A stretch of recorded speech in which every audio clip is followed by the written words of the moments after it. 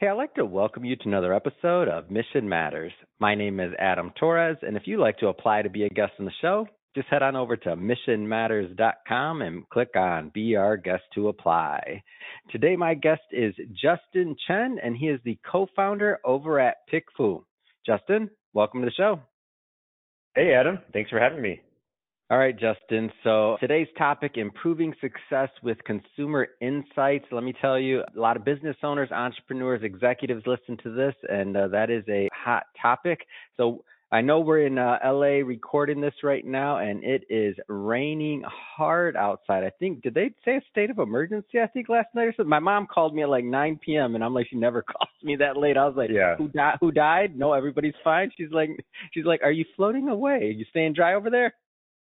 Yeah, it's on flood watch, state of emergency, but the kids still got to go to school. Luckily, I'm working at home for me, so I'm sure you're probably the same. Send the kids out to the wild while you're at home. Look at that. No, I'm just... Oh, man. So improving success with consumer insights. So how did you get obsessed with consumer insights? Where did that start for you? Yeah, so my co-founder and I were building our own business, a different business, years ago, and it was a website, and we were working on a redesign for it. And how long ago? When you say years ago, how long? Oh, gosh. Roughly. Was like 2008. Yeah, that's a long time ago. Yeah, it's a long time ago, yeah. No, that's great context, though, because it shows you've been at this a while. For some people, a long time ago is like, yeah, pre-pandemic. That's not that long ago. We got a little age on this. yeah. Go ahead. Yeah, so we were working on a redesign. We couldn't decide between the two of us. So we wanted to gather some feedback. You know, we wanted to go talk to actual strangers, maybe go to a coffee shop. But being engineers and introverts, we both didn't want to do that. So we built a solution to essentially be a digital focus group so that we could put up different options in front of a random audience and get unbiased feedback about which designs they like and also give us written explanations why. And that was kind of the genesis of the original version of PickFu. And so it kind of like sat as a side project for a number of years. And, you know, we saw entrepreneurs using it for different idea validation type things. And then it just started picking up steam on its own. And we started getting all this great customer feedback of like, wow, I didn't realize I could gather consumer research. I thought it was just for the big companies and all this kind of stuff. And so we decided to pivot all of our attention over about 5 or 6 years ago full-time onto PickFu and really start evolving the product and growing it. And so now we've got people in all kinds of industries using it to gather any kind of insights, whether it's comparative or just open-ended feedback on their creatives and their ideas, and really making a big impact on their business outcomes. How long into it were you before you decided to go full-time? Oh, let's see. It was probably like sitting around for about 10 years. Yeah. Wow. Yeah. No, I like that. And the reason I bring that up too, by the way, is because there'll be people that listen to this, and I always try to stress there's no one way to do entrepreneurship, right? Not everybody has to.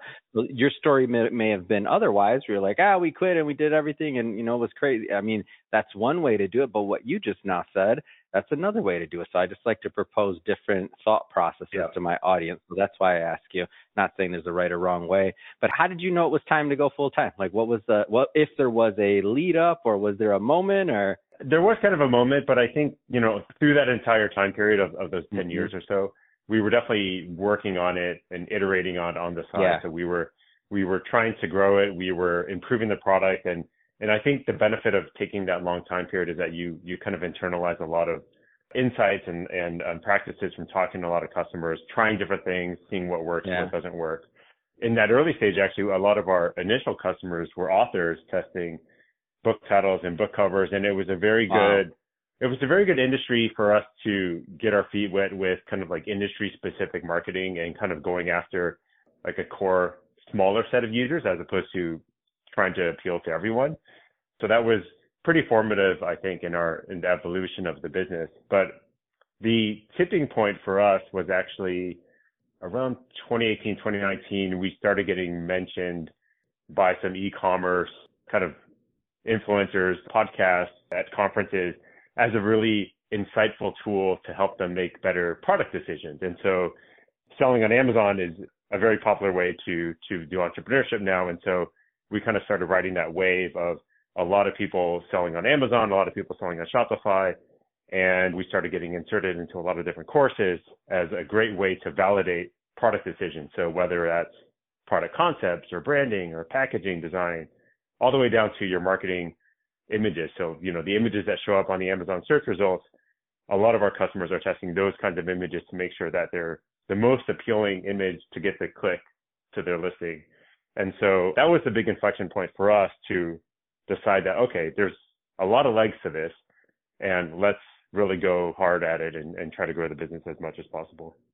Let's go further into that, by the way. Why should, whether it's authors or if you want to use that original product market fit, so to speak, that you had, or whether it's another market you want to use as an example, like why should we be looking at consumer insights? Yeah, it really just de-risks your investment. So anything that you're going to be putting a lot of money or time into, so, for example, a book, when you publish it and you actually publish the physical book, like you're not able to live test it, things that you're not able to live test. So whether you're developing products and actually creating packaging and physical products and putting it into inventory, you're not able to live test those things. If you're doing a website, sure, you can do some live testing, you can make some tweaks and things like that. But as you're doing this other kind of development, you're risking a lot of capital and time, honestly. Like you might be selling the same product for a whole year or so. Mm-hmm. So not having any insights is incredibly detrimental. And so what we found, actually, a lot of our customers started learning about us through the use case of improving their marketing imagery. So like, why don't I just improve my main image? I'm not getting a lot of clicks. And so they'll come to us, they run a short form survey, which is what we do. So a single question, and they'll ask like, which one would you click on? They'll put up their main image, maybe the competitor's main image, just to understand why they might not be getting the clicks. But invariably, the feedback they get, the written feedback that they get, is about some other core aspect. So, I don't like your branding. I don't like your packaging. Your product design is not as good as the competitors. And these are all very core issues that if they had gathered feedback earlier in the process, they would be avoiding this issue of unsold inventory. And so you don't want to wait until that moment of truth or bad reviews on your product to discover that, oh, wow, this brand name that I came up with in a bubble, because I thought it was cool, really doesn't resonate with my target market. And that goes for every aspect, right? That could be your branding, that could be your product, that could be your book title, your book cover. Any author knows that they're always tied to whatever title they came up with, and they probably have a very specific cover that they love, but that's not always what's going to resonate with their target reader. That's amazing. And so how can businesses gather consumer insights? Like how does that work? So what we've done is we've built a platform that's kind of like very short form surveys. So traditionally, the way that some people have done this is they run ads. So Tim Ferriss kind of popularized it with 4 Hour Workweek, where he said he used Google Ads to test out some of the titles. You can definitely do that. It's a little bit costly, a little bit hard to set up, and it's kind of done in public. So that's not something that a lot of people like to do. Other ways that people validate things is they buy ads to landing pages or things like that. So what we've done instead is we created very short form surveys where you ask a single question. You can put up a few different creative options that you want people to get feedback on. And what we do is we tap into the same consumer panels that any large CPG like a Kraft or a Procter & Gamble might use for their long form research. We tap into those same panels and we stitch them all together with our own layer of data quality and audience targeting on top of that. And we pay them to come and respond to these very quickly. So we'll pose the same question that you ask us to them, and they'll choose which book cover they like. They'll vote on it. They'll give written explanations. They'll give demographic information. And all this happens really quickly. So within the matter of, 15, 30 minutes, you'll get all these people giving you feedback, and you could target them as well. So you could say, I want dog owners or, females who take nutritional supplements or something like that. And so you can really hone in on your target audience and get the relevant feedback that you need. And so once people discover that this is a possibility, it really opens up a lot of opportunity to start gathering all kinds of feedback. So it doesn't even have to be things that you have creatives on. It could be as open-ended as, hey, if you've got a dog, like what issues do you have with, the bedding, your pet beds, and what could I improve? That might give you a lot of interesting product ideas. And so the way we tell people to think about it is, it really is a digital focus group. So we've all seen focus groups, on TV and have our own ideas of what they are. And so if you had access to a group of your target audience and you could talk to them, Mm-hmm. you could ask them any open-ended question, you could present different options to them. What would you ask? And that's what we're trying to provide to people. What are some of the sizes like of a focus group? Like what is that? What do numbers look like? I'm curious. Yeah, so Or a range on our or a range. yeah, on our platform we range anywhere from 15 to 500. I would say the most common is around 50. We find that to be like a pretty good sweet spot of fast enough and good enough data. I think if you're iterating on very small changes, like a lot of times people will iterate on font changes or small color tweaks, you could even go as low as 15 because, if you're getting 12 to 3 in a certain direction, that's directionally, strong enough. So it's quite flexible in that depending on how large of a magnitude of a decision you're making, you could go higher, 100, 200, 500 responses. But if you're testing small things, you can go lower. Yeah.